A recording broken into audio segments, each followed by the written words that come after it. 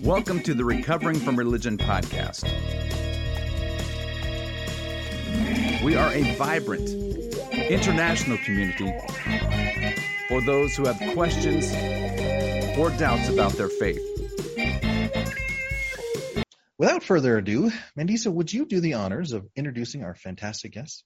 Absolutely. And as I said before, it is an honor to be co-facilitating this particular session where I get to introduce one of my favorite people in the secular movement, Miss Sikivu Hutchinson, or as I say, she doesn't like for me to say this, Dr. Sikivu Hutchinson, who is a writer, educator, director, and very fierce activist. Her books include Humanist in the Hood, Unapologetically Black, Feminist, and Heretical, which was released in 2020, and the novel White Knight's Black Paradise, which was released in 2015, and now released this year, the new novel Rock and Roll Heretic, The Life and Times of Rory Tharpe. She is the founder and the director of the Women's Leadership Project and Black Skeptics Los Angeles, and a co-facilitator of the Black LGBTQI+ parenting and caregiver group. Sikivu was also one of the 5 fierce humanists that was featured on the cover of the July-August issue, or 2018 issue of the Humanist magazine, and she is also a co-producer of the Women of Color Beyond Belief conference along with myself, and recently, she was the co-recipient of the 2020 Harvard Humanists of the Year Award along with myself and Ijoma Oluwo. Ladies and gentlemen, please, it is my honor to welcome Dr. Sikivu Hutchinson. Woo! Okay. Good afternoon, everyone. Thanks so much, Mandisa, for that wonderful introduction, and I'm going to share the love as well. I'm really honored and very appreciative that you're giving the intro and that you're doing the facilitation or co-facilitation. So let's jump right into it because I know we have limited time. First off, I want to acknowledge the anniversary of George Floyd's murder and to amplify that this is an inflection point and a landmark in global racial justice awakening. And it coincides with Mental Health Awareness Month, which I think is very germane when we're talking about the institutionalization and normalization of religious trauma. And I really want to highlight the special significance that mental health and wellness have for Black women and girls, particularly coming out of a pandemic that has disproportionately impacted African American communities.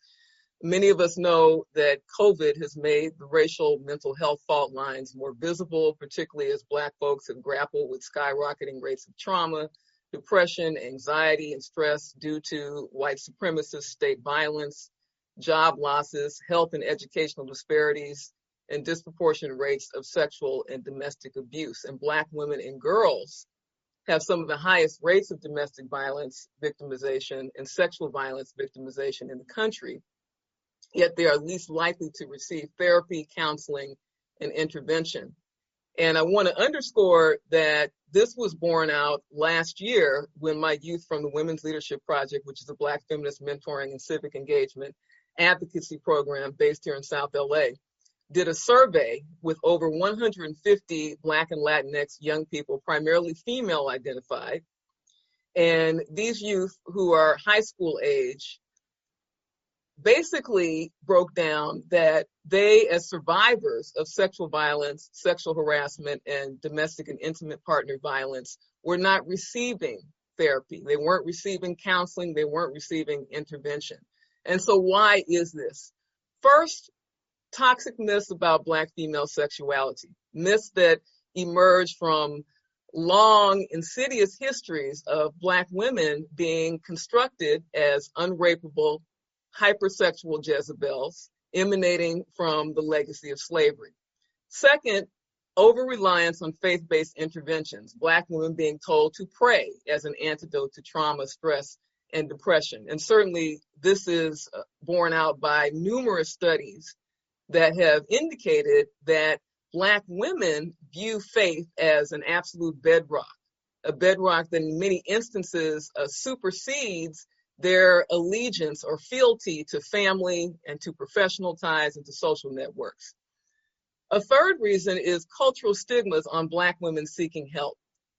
A fourth reason is cultural pressure on Black women to be self-sacrificing, strong superwomen. A fifth reason is fear of exposing their family's dirty laundry about violence and abuse. And a sixth is misogynist victim blaming and shaming when Black women experience violence or abuse. And a seventh reason is internalized misogynoir or anti-Black misogyny, which is informed by shame and being in the habit of devaluing their own experiences. So apropos of that, I want to read a quote from Audre Lorde, a Black lesbian, visionary and activist and poet, from her landmark work, Sister Outsider. And she says, "In this country, Black women traditionally have had compassion for everybody else except ourselves. We have cared for whites because we had to for pay or survival. We have cared for our children and our fathers and our brothers and our lovers. History and popular culture, as well as our personal lives, are full of tales of Black women who had, quote, compassion for misguided Black men, end quote. Our scarred, broken, battered, and dead daughters and sisters are a mute testament to that reality. We need to learn to have care and compassion for ourselves also. In the light of what Black women often willingly sacrifice for our children and our men, this is a much needed exhortation. No matter what illegitimate use the white media makes of it, this call for self-value and self-love is quite different from narcissism. Narcissism comes not out of self-love, but out of self-hatred. All of these dynamics inform the story that I wanted to tell and have been really wanting to tell for a long time with my novel, Rock and Roll Heretic. And the novel at core is about the dynamism of Black feminist imagination. It's about cracking open this white male trope of the road novel. And if you Google the term road novel genre, the usual suspects pop up. You have Jack Kerouac, the author of the 1950s tome On the Road, Ken Kesey, the author of One Flew Over the Cuckoo's Nest and the Electric Acid Kool-Aid Test. You have John Steinbeck, of course, the author of the canonical Grapes of Wrath, and Cormac McCarthy, the author of The Crossing and The Road. And so Rock and Roll Heretic is designed to disrupt, to creatively disrupt this regime of representation. It is a shout out to heretical Black women ancestors who refused to, as Lorde once said, be crunched into someone else's fantasies and eaten alive.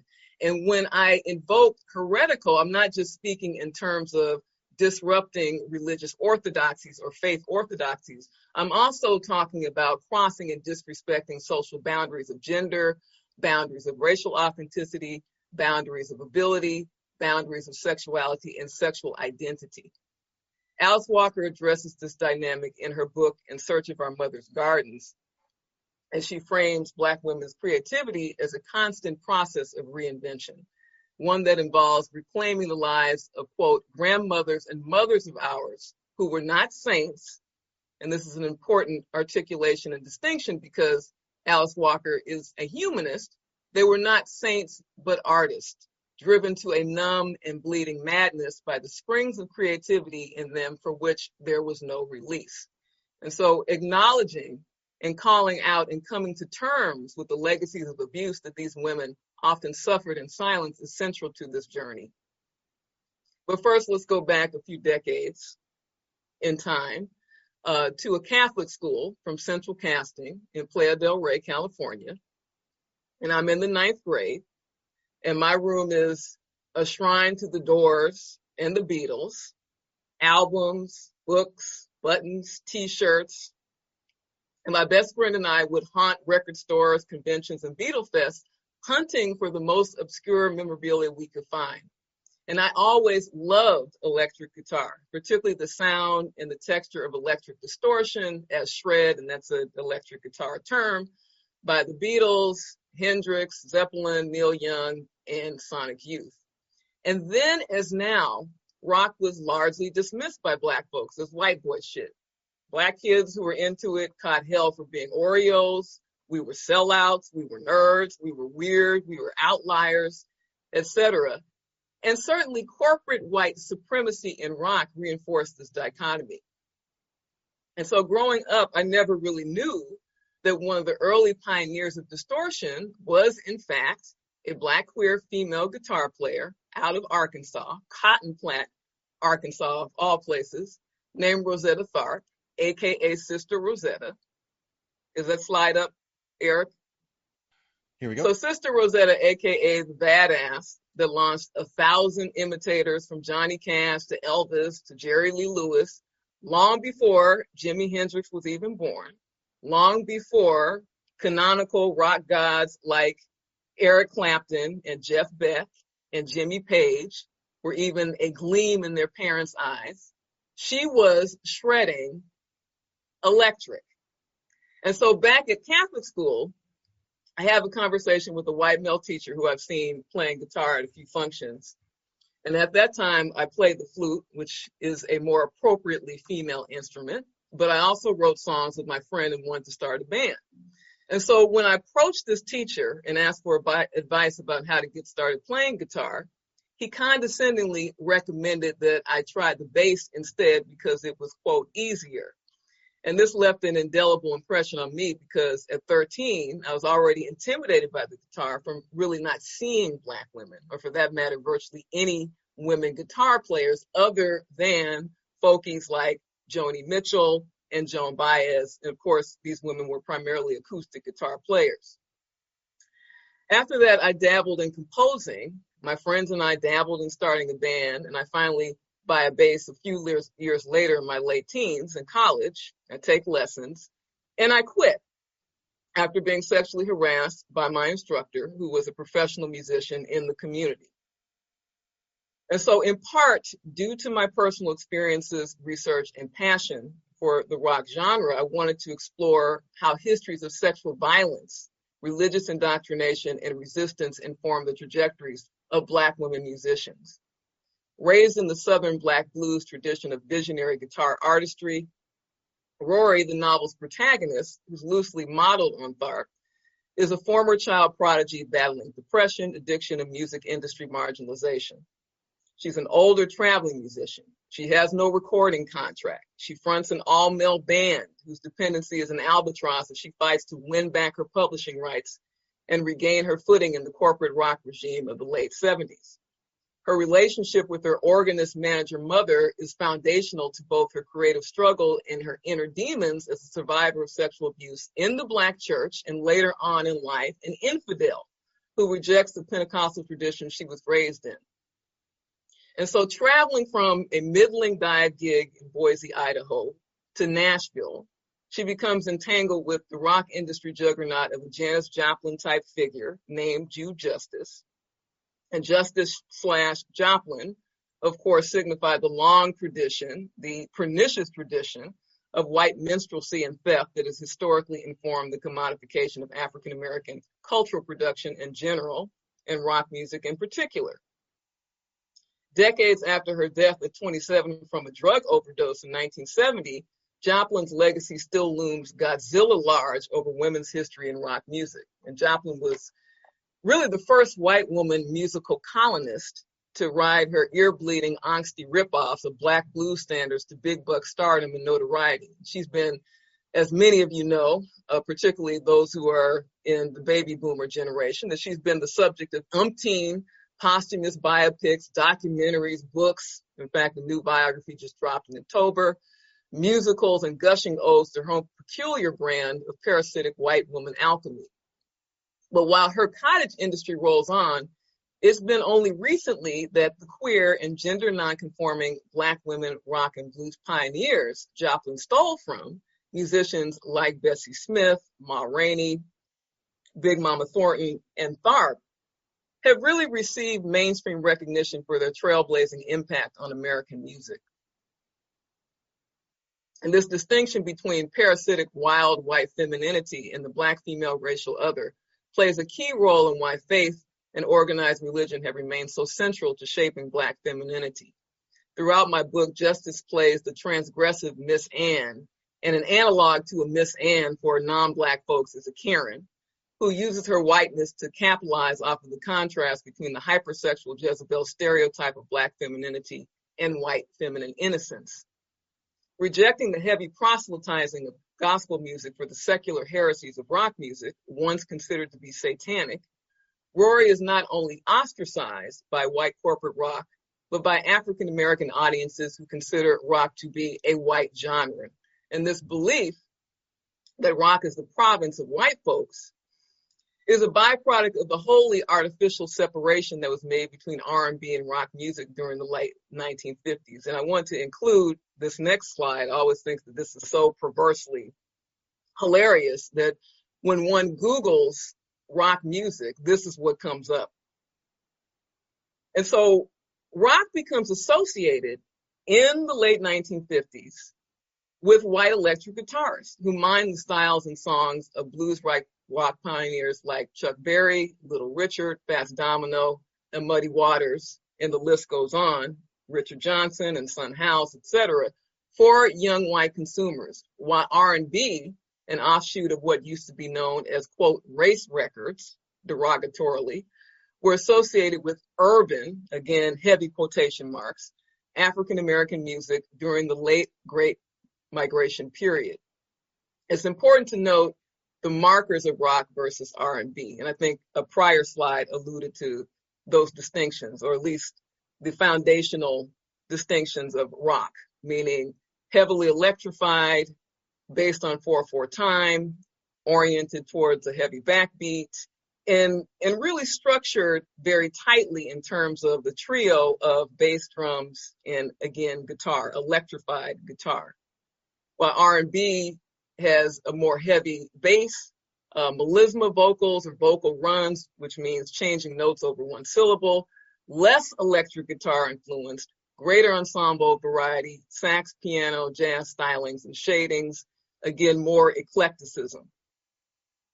And this is, again, fully artificial in terms of the distinction between the two. I mean, this is the way that it shaked out with the 1950s segregation of the two genres. In many regards, rock music defied both Black and white respectability. And part of the reason rock, or white R&B, was so arresting for white America was because it subverted bourgeois conventions of morality and social conduct based on Western mind-body binaries, which denigrated the body, denigrated sexuality, and denigrated sexual expression as being of a lower, more primitive order associated with the racial other. And this is why Elvis Presley's gyrating hips and wild propulsive guitar, i.e. theft of Black musical idioms, elicited a firestorm in the 50s, because only Negro primitives did these things, quote unquote, in seedy Jim Crow juke joints. It's certainly in the perspective of straight-laced white middle America. Respectability refers to adherence to social norms that prescribe bourgeois conventions or middle-class conventions of speech, dress, self-presentation, and morality, and religion being a primary vehicle for social and cultural enforcement of respectability. And for Black women, respectability politics demand conformity to feminine, read Eurocentric standards of purity, piety, and submission based on deference to heterosexual male authority. This is especially insidious for Black women sexual violence survivors, and it's especially insidious for Rory's trajectory in the novel, defying heteronormativity in her performance as well as in her personal life. She's a survivor of sexual abuse in the Black church, and certainly in real life, if we look at the careers of towering musicians like Aretha Franklin and Tina Turner, their lives were also deeply informed by their resilience in the face of heteronormative intimate partner violence, sexual violence, and the Black community's silence. For example, in her 2018 piece, Aretha Franklin's Sexual Violence in the Culture of Dissemblance, which means hiding or concealment, Rachel Zellers argues that the long tradition of protecting Black men first and foremost, while prioritizing racialized violence against Black men, has often undermined Black women's push for accountability on sexual violence. As Zellers notes, quote, "The seemingly intractable custom of silence has long been curated and reinforced in Black communities, Black organizing, and Black intellectual work. Against a backdrop of enduring stereotypes about Black womanhood and a reactive protectionism extended primarily to Black men, this culture of dissemblance has helped minimize Black women's and girls' experiences of sexual violence. It has at times encouraged a short-sighted historical narrative of plantation violence, emasculation, lynching, and mass incarceration, while centering the experiences of Black men." And it's important to note that Black women, of course, have experienced and continue to experience lynching, as well as mass incarceration. But she is making a distinction in saying that that has often eclipsed the intra-racial experiences of sexual terrorism that Black women have been victimized by. And so continuing, she notes, pragmatically, it has fostered a decorum of intra-community censorship that pits Black women who remain silent powerfully against those who detail their own stories and name names. And certainly faith-based traditions and the Black church have been a firmament of this co-signing of complicity and silence and normalization of sexual violence and sexual terrorism. The recent Aretha Franklin biopic, Genius, implies that women who did name names, such as Franklin's mother, Barbara Siggers, and this Genius biopic just dropped a few months ago. It was written by the African-American playwright Susan Lloyd Parks, highly recommended. It highlights how Franklin's mother, Barbara Siggers, she was a talented singer and a piano player in her own right, who died tragically at the young age of 34, was invisibilized for refusing to comply to domestic and intimate partner violence and sexual violence and rape specifically that happened within her family. And she was invisibilized and erased for it. And Rock and Roll Heretic, women who name names are also penalized and victim shamed by the community, while those who remain complicit are alternatively rewarded and betrayed by the very Christian religious power structures they co-sign. Fellow Black women who co-sign, downplay, or deny sexual violence are key to the raw exploration of Black women's stifled creativity and ambivalent solidarity that I wanted to depict in the novel. And this troubles the highly westernized male-centric narrative of the singular genius. In the novel, I examine how this plays out within the context of Rory's relationship with her childhood nemesis, a Black woman pastor named Divinity Mason Mulvaney, and a budding televangelist who runs a call center. I was especially interested in the complex role Black female complicity plays in normalizing religious trauma. And certainly we know that religion translates into centuries of history, centuries of community, centuries of customs, practices, family, and kin ties that are both stifling and invigorating for Black women. And it's precisely because of the well-documented stressors that they experience that women of color in general and Black women in particular rely heavily on religious and faith-based antidotes to trauma. Faced with unstable conditions and toxic stereotypes, as well as the aforementioned burden of caring for everyone and being self-sacrificing superwomen, many Black women look to prayer and personal relationships with Jesus for consolation, because prayer can provide the illusion of control and self-determination in an unpredictable, uncontrollable world where Black women may feel that they are being pulled from all sides. Conversely, a Black feminist humanist ethics has no such ambiguity about trusting God unconditionally. It accepts that humans are the starting point for morality, ethics, and justice. Further, it explicitly pushes back on the biblical caveat that while we are at home in the body, we are away from the Lord, and we would prefer to be away from the body and with the Lord. And this view, misguided, of the eternal and the non-material as the ultimate goal of human life is anathema to Black feminist humanism, which is focused on the primacy of Black self-determination, bodily autonomy, be that from gods, be it from men, be it from the state, be it from the church, be it from the family. The material world, the stone cold here and now, and most importantly, intersubjectivity are cornerstones of Black feminist humanism. And the slide that is up right now is a snapshot of some of the resourcing that we provide through Women's Leadership Project, which is not only Black feminist, but is humanist. The slide on the left, or my left, with the young women with the Standing for Black Girls sign, is a representation of a new wellness initiative that we have implemented to serve young women of color, specifically African descent, survivors of sexual violence and intimate partner violence and sex trafficking in the South LA community, who are not able to gain access to culturally competent, trauma-informed, and humanist care, wellness, and therapy and counseling from Black women counselors that subscribe to cultural competency, cultural relevance, and humanistic practices.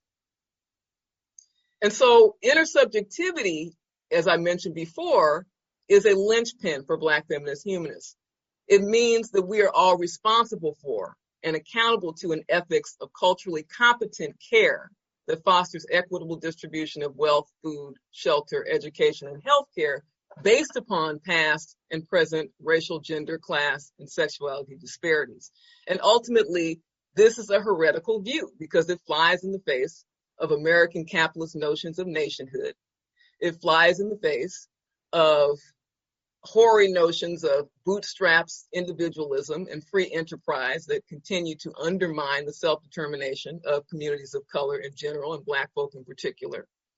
In a once outlawed genre that was viewed as a threat to white middle America, rock is often caricatured as a staid commercial enterprise, but its appeal for new generations of Black women boundary crossers and road dogs remain. And so I'm going to read a brief excerpt from Rock and Roll Heretic, and then we can take some questions. This is from the very beginning of the novel, and it is Rory and her mother, Katie, in a club in Harlem during the end of the World War II period. Starting out, the Secord is the Mississippi River, and its tributaries all rolled up into one. A rough ride, but sweet if you do it just right. Catch it at a decent hour, without the bend of rush hour traffic. This is what the fret that sharecroppers told her she could do real good as a 4-year-old, finding her way around the Guitar Neck in Cotton Plant, Arkansas. Good as Looney Tunes dynamite crackling under Wile E. Coyote's butt. Good as ice down your back on a 105-degree summer afternoon. Good as a balcony church pew battling the sleep of the dead during a boring as shit sermon. But first, 1945. Women dragged together in mopey two-steps at the Savoy, zeroing in on the men gathering on the sidelines to watch, swirling vodka in their shot glasses, fingers stiff from the New York cold. Rory hopped around on stage, trying to keep warm, ice blasts blowing through the door as soldiers dribbled in, tired eyes popping from the smoke in the dark. There were 3 women for every male. The soldiers reveled in the attention, young chests swimming with fresh stripes. We made it out alive from Europe's carnage. Double, triple dare you, America the Beautiful, to try and beat us down. The Savoy was the only club Rory and the band were booked at that week. Pell-mell days on 2 hours sleep and snatched rehearsal time as riots rocked Upper Manhattan after a Negro man had been shot by the police. Her first time being in Harlem at the top of the bill, and what the fuck did they have to go and riot for, Rory thought. The tenement walk-up her sometime agent Columbus had arranged for her to stay in was on a block that had been shut down by the police. Now she would have to kill time flopping on the city bus. It was during these moments that her mother liked to visit her, staggering in on the Sherman tank church heels she refitted with plywood soles, a wraith imitating a good, God-fearing woman when nobody was watching. Prophetess Katie, they called her, or so she made them call her, because I'm just as much an oracle as any goddamn bootleg divinity school Negro, Katie proclaimed on her fifth shot of Jack Daniels, smacking her lips at the sorry spectacle of Rory shoehorned in the back seat of the bus, nursing the blisters on her fingers. And this is a snapshot of the upcoming, or actually it's our old Women of Color Beyond Belief Conference, our first poster from 2019, as well as the magazine that Mandisa alluded to. So just encouraging folks to attend the upcoming conference, which is in September, and you'll hear more about. Okay, thanks. Sikivu, thank you so much for that. I just learned so much. I really, really appreciate it. We do have a few questions. Mandisa, would you like to take the first? Yes, and excuse me. The first question is something that I think Sikivu actually covered quite a bit in this presentation, and it's one that we often get.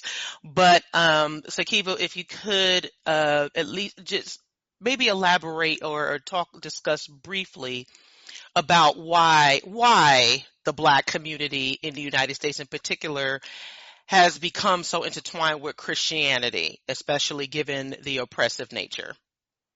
Yeah, well, I think the short answer is that it's been part of our social history and certainly our cultural trajectory and identities.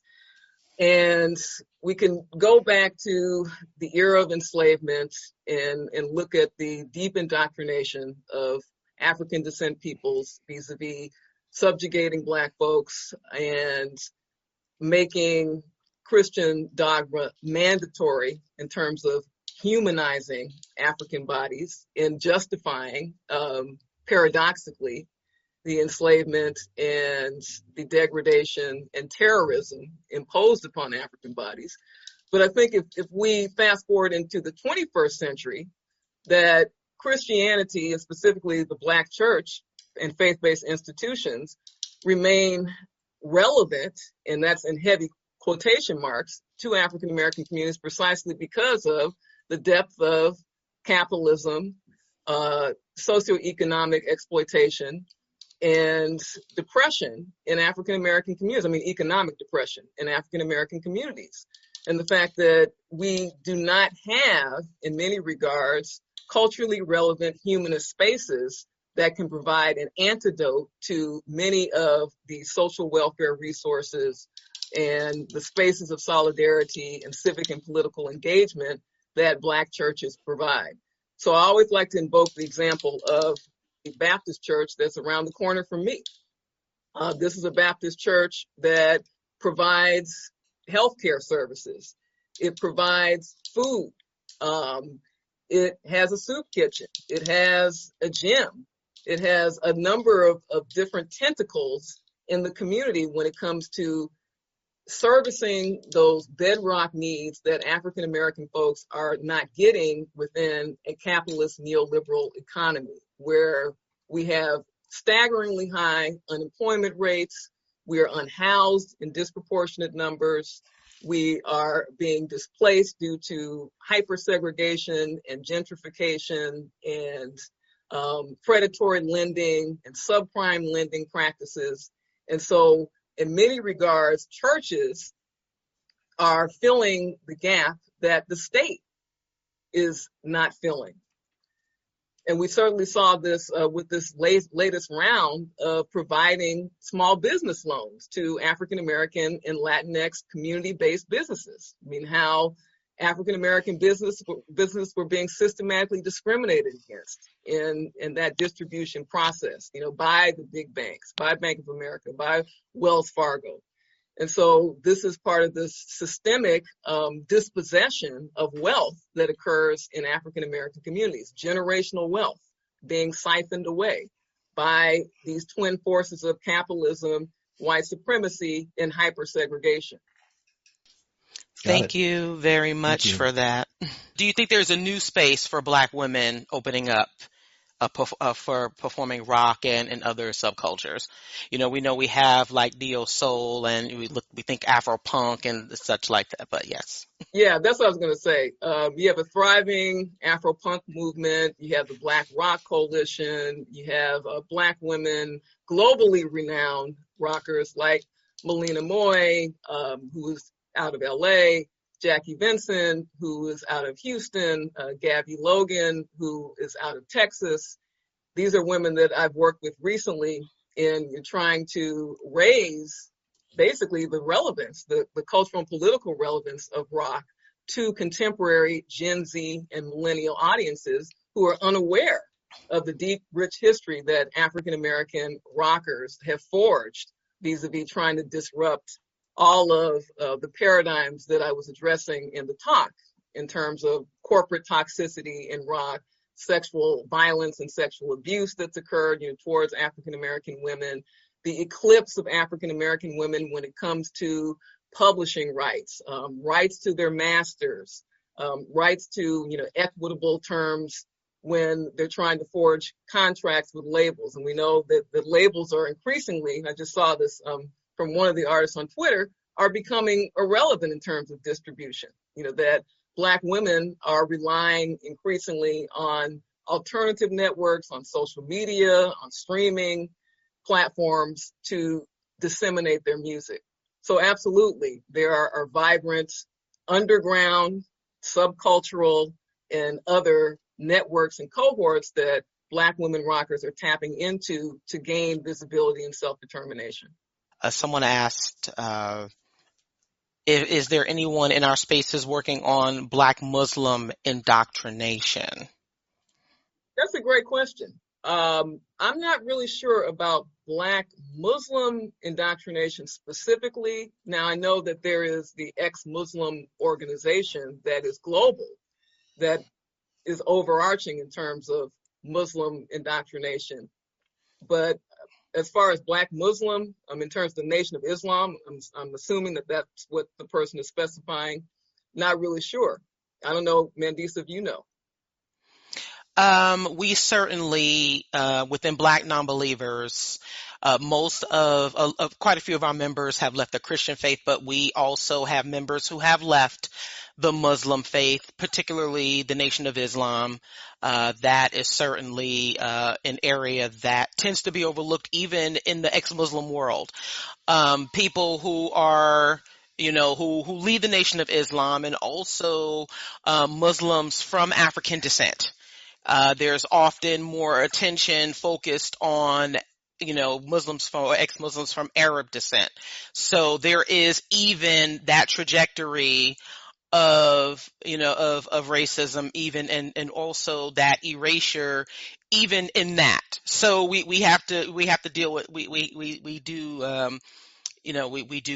but yes, we do have some former Muslims within Black Nonbelievers. So our work intersects. And, the Nation of Islam, for those of you who weren't familiar, it was very popular in the 1950s and 60s. It was made popular by Malcolm X, formed by Elijah Muhammad in the United States. There was certainly a lot of misogyny and very, very patriarchal. So, yes, even though there's still a large Nation of Islam population here and Muslim population, we do have some members who have left the Islamic faith. We have another question, and it's musical related. What are your thoughts on Bruno Mars in terms of cultural appropriation? Yeah, I'm going to have to confess to some Gen X ignorance that I have a very passing knowledge of Bruno Mars. And it's funny because my 7th grader, who's 13, abhors Bruno Mars. So it may be due to the cultural appropriation dynamic. Not really sure. That's my suspicion. So I would have to defer to someone who has much more Gen Z millennial knowledge about that contemporary genre. Okay, we have another question here. Someone, Amy, who says, I've heard many white rockers say that their biggest influences were Black blues and rock artists. I hear in your speech some need for more acknowledgement. If so, how can that be accomplished? So I would like to direct folks not only to my book, which is available on multiple platforms, as you saw, but also to a really excellent new book called Black Diamond Queens, and it's by Maureen Mann, Mahon, and you can check her work out on Amazon and all the usual suspects. But she's an African-American rock historian, critic, and womanist feminist analyst. And she, like I said, has done this really powerful reclamation of Black women rock singers who have been misconstrued and dubbed as R&B singers, due to this wholly artificial cleavage between R&B and rock that occurred in the late 1950s and persists to this day. So check her work out. She also did a really excellent book called Right to Rock about the Black Rock Coalition, which was published in the late 1990s. We have another question here, and the questioner is wondering what your thoughts are as to why there's a disproportionate amount of Black people in the Jehovah's Witness religion. Do you have any thoughts on that at all? I actually have not had any sustained critical analysis of the Jehovah's Witness phenomenon. Now, my experience with Jehovah's Witnesses really only extends to empirical observation and folks doing the usual suspect proselytizing, coming to my door ad nauseum. So just for folks, FYI, I grew up as a humanist, as an atheist, as a secularist in a strongly secularist and free-thinking household. We were an outlier household back in the day. So I was not really steeped and immersed in all of the different variations and sects of, African-American, faith-based, prophetic or millennialist religiosity. So I would defer again to someone who has more knowledge on that. Perhaps Mandisa. I would say, and like Sikivu, I was raised pretty secular, humanist, non-religious. However, we can attribute the same historical influence of religion in the Black community to Jehovah's Witnesses. This promise of an afterlife, this promise of a community which lends itself heavily to conformity. And if the Jehovah's, I have a cousin who is former Jehovah's Witness. And of course, the things that they teach in there are extremely, extremely dogmatic. Many former Jehovah's Witnesses have, experienced, severe, emotional and psychological trauma as a result of being involved in that particular sect. And much like any other religion that promises this idea of hope and empowerment, it has had a similar impact on many within the Black community. So much of what Sikivu has stated, much of what I and others have mentioned, have stated numerous times about the influence of religion in the Black community also is true for Jehovah's Witnesses. Also, this promise of this white savior as well, because there was a question as it pertains to the pastors being white and the congregation being Black. So there is definitely the historical and psychological aspect there as well that we have discussed many times. Yeah, and then the other thing is the prevalence of Jehovah's Witnesses in the community on a grassroots level in fulfilling their mission, going door to door, being on street corners, engaging with folks in a wayfaring kind of way, I think is also appealing as far as the urban politics of being in city spaces and in neighborhoods and in public transportation. So I think that that's been a powerful motivator and attractor for African Americans as well as Latinx communities. there's a question of, do you have any suggestions for bringing more awareness to Black female recording artists? Virtual concerts in the park? Is there a way to request that they be featured on Spotify? What are the various ways that even the general public can help bring more awareness to these amazing women? So there's actually an event coming up that I've co-curated, and it's called Shredding While Black and Female. It's going to be at the museum, or virtually at the Museum of the African Diaspora on Juneteenth, and I'll drop some information about that in the chat. But in addition to some of the things I've already cited, becoming involved with, or at least virtually, with Afropunk or the Black Rock Coalition. The Black Rock Coalition is a bedrock for advocacy for contemporary African American unsung artists. So I highly recommend checking them out. The event on Juneteenth is oriented not just in terms of Black women who are out there in the public sphere performing, but also Black students of rock music in a multiplicity of genres.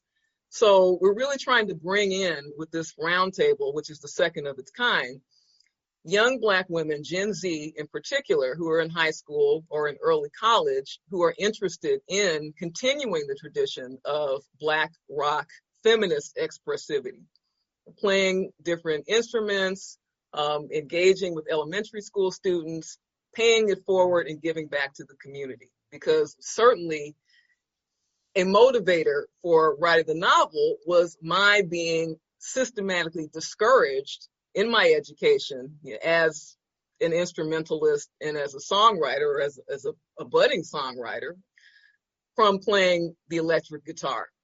And so that's something that, like I said, is going to be a big element of what we're trying to engage young people with in public schools, high schools, elementary schools, and middle schools. So I would encourage folks, if you're interested, check out that roundtable and then tap into the other resources that I cited.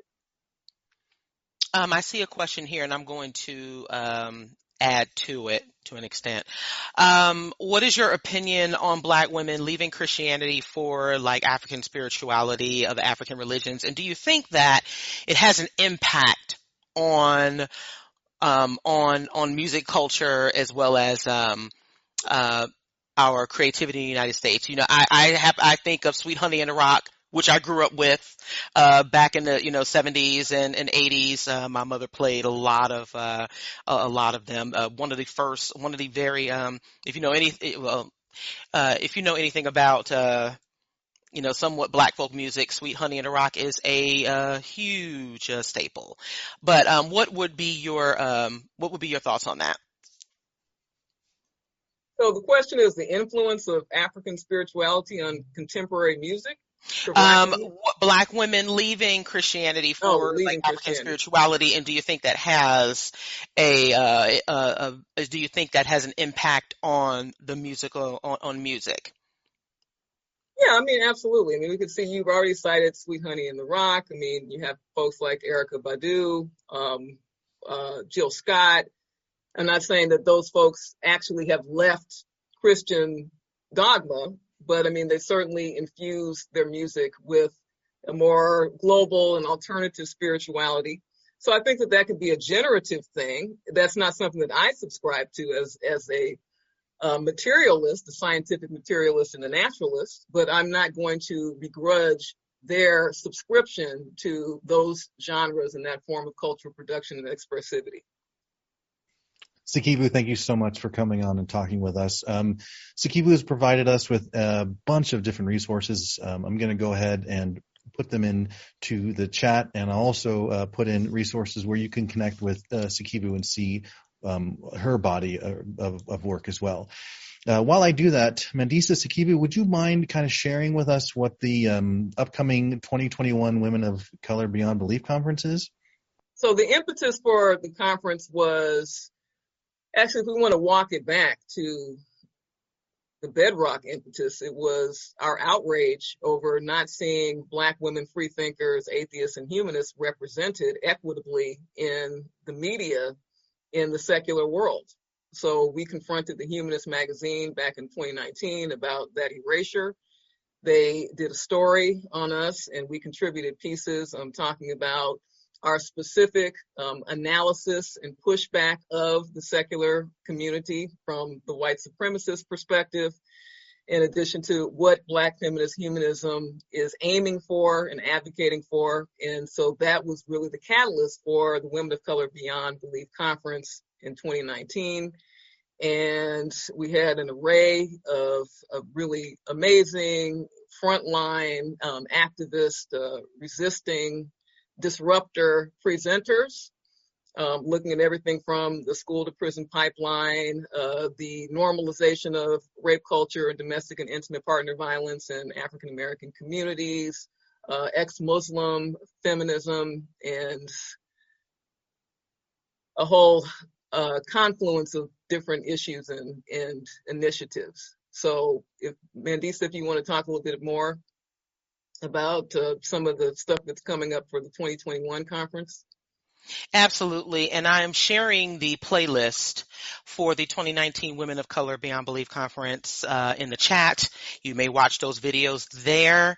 And really, there are a lot more women of color in this movement that are activists, that are speakers, that not only that you may not be aware of, but that you need to know. And there are more coming. And so for 2021, we are featuring more upcoming and also currently active women of color in the secular movement that are beyond belief and that everyone needs to hear from and support. This year, it will be a hybrid event. We will be streaming it online for those who cannot attend in person. It will take place in Chicago once again from September 24th through the 26th. We posted the website earlier in the chat. We'll post it again. So we hope that you do support. Thank you to Recovering from Religion for being one of the 2019 sponsors, along with other organizations. You will definitely see myself and Sikivu at the conference this year.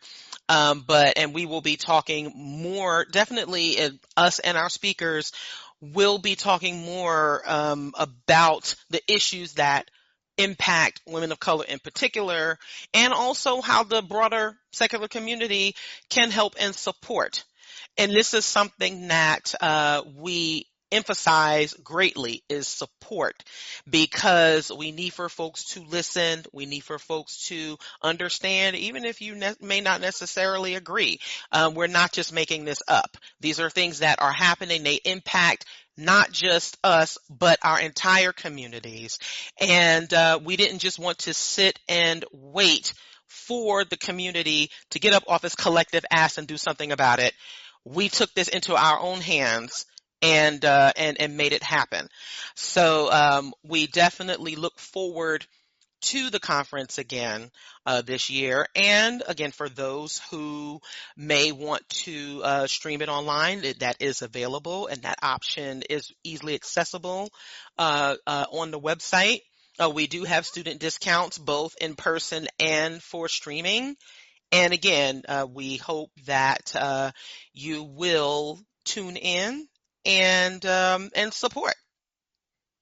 And when is this conference again? September 24th through the 26th this year. So, Fantastic. partially in Chicago and partially online. So it is a hybrid event. We are recommending that people come fully vaccinated and definitely following the safety and social distancing guidelines, just as a heads up. And on the flyer it says come one, come all. On the website it says come one, come all, and we absolutely stand by that. Thank you so much. Now, Sikivu, before, I know you have to take off and not able to stick around for the hangout time, but before you do leave us, do you have any final thoughts that you'd like to share? Well, I just have a final thank you, and again, expression of appreciation and gratitude for giving me the platform. And it's really excellent to see so many African descent, particularly African American women on this call. Shout out to Dr. Kamala Hayward Rotimi, if she's still on, one of my closest and dearest friends from back in the day. And shout out to Pam Knowles. Really appreciate Mandisa Thomas's leadership as always. Much love, and have a great evening, everyone. Man, thank you so Good much. night, Sikivu. Good night. Now, are these folks both out of the closet and like well-known voices in the community? I'm not too sure, but I would like to. If I don't know them, I certainly would like to. Again, this is a part of what I said about more people who are especially more Black women who are out there. And one of the major missions of Black Nonbelievers is to help amplify those voices. If you didn't see, Sikivu also linked Candace Gorham's book, The Ebony Exodus Project. I certainly recommend that people pick up that book if they haven't already.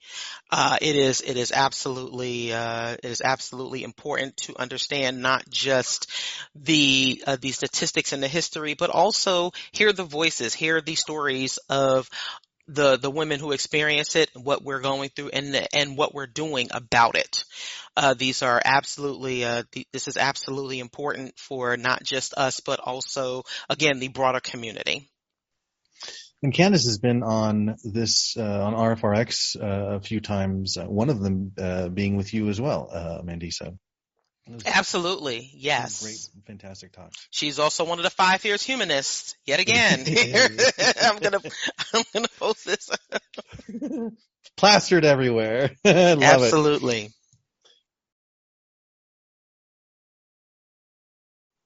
Gail and Mandisa, what's going on in the fall? Well, we are happy to announce that we get to go back for our fall excursion. We did it for the first time in 2019. We had our Hopes Dash last year, like everybody else, when the world came to a screeching halt and weren't able to meet in 2020. But we're back on tap for September of 2021. What we are talking about is our fall excursion. It's our version of a religion recovery weekend. And with all of those R's, it's noticeable that I stayed away from the word retreat. It's sort of like that, but for some folks, that's loaded. That word is loaded from our former religious days. If you ever were involved in church, if you ever did a youth retreat or a women's retreat or a church retreat, you know exactly what I'm talking about. And what we like to say is we've taken all of the good and we've ditched all the bad. It's a weekend setting. It's in the cool mountains of North Carolina in September. It's the weekend prior to the Women of Color Conference, so you're able to attend both. Last year, Mandisa was our special guest, and I'm going to turn it over to her to let you tell you about her experience. We would love for you to join us. There'll be information there's a fall excursion tab at the Recovering from Religion website that'll give you all the detail. And if you can't go and you'd like to sponsor someone else going, you're welcome to do that. It would allow someone else to go to the excursion and have that experience. Mandisa, tell us what you did at the 2019 fall excursion.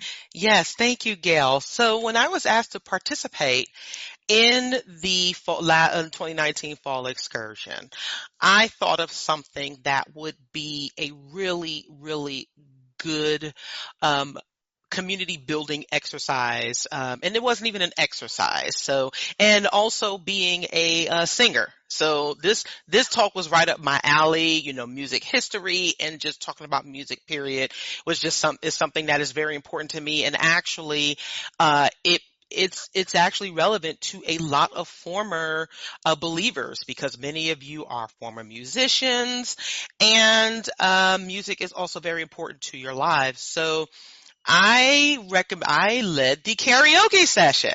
Now this seems like, this may seem a little, hokey or to people, but what it really, really did was it was a Saturday night fun session.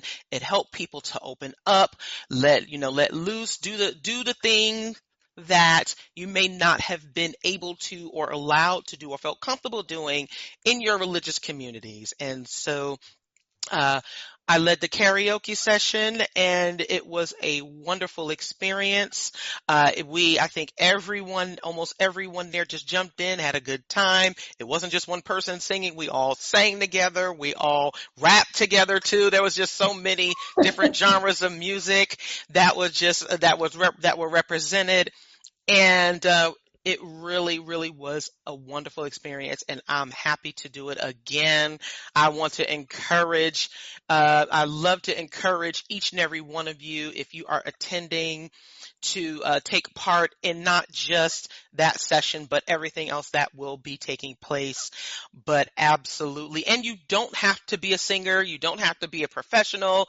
It is all about fun and letting your hair down. Now, I know I don't have any hair, but it is really about letting yourself go and really experiencing something new with new people. Some of us, we're like a family, so we already know each other, and really, you really you have the opportunity to take part in just a wonderful experience.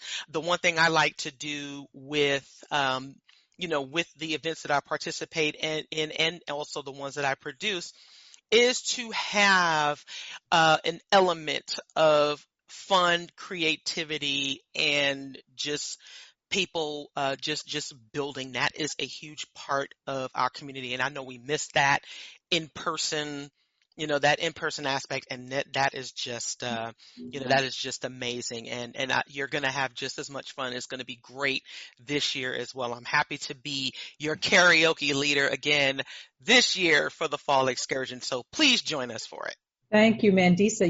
We talk often, this is recovering from religion after all, and it is insidious the way that religion takes that piece of our life away from us, the music piece. The path is so narrow within religion on what kind of music is appropriate, what kind of music you can enjoy. It's it's one of those things that when you first begin to work through your doubts about religion, the big things, the big chunky theological things are the first things that you begin to disassemble. But then there are things like the music. We had folks that attended the fall excursion in 2019 who got their music back over the weekend because they were music people in the church. And when you leave church and you drop all of that, and where else do you find it? So it's an awesome experience. Check out the details at the website. I hope to see everyone there. And if you can't go and you'd like to sponsor someone else, we would appreciate that too. Thanks for listening to this episode of the Recovering from Religion podcast. If you have questions for either of us or suggestions for future topics, you can email us at podcast@recoveringfromreligion.org. If you think you'd like to be one of our guests, we have a form on the podcast page of the Recovering from Religion website. We'd love to hear from you.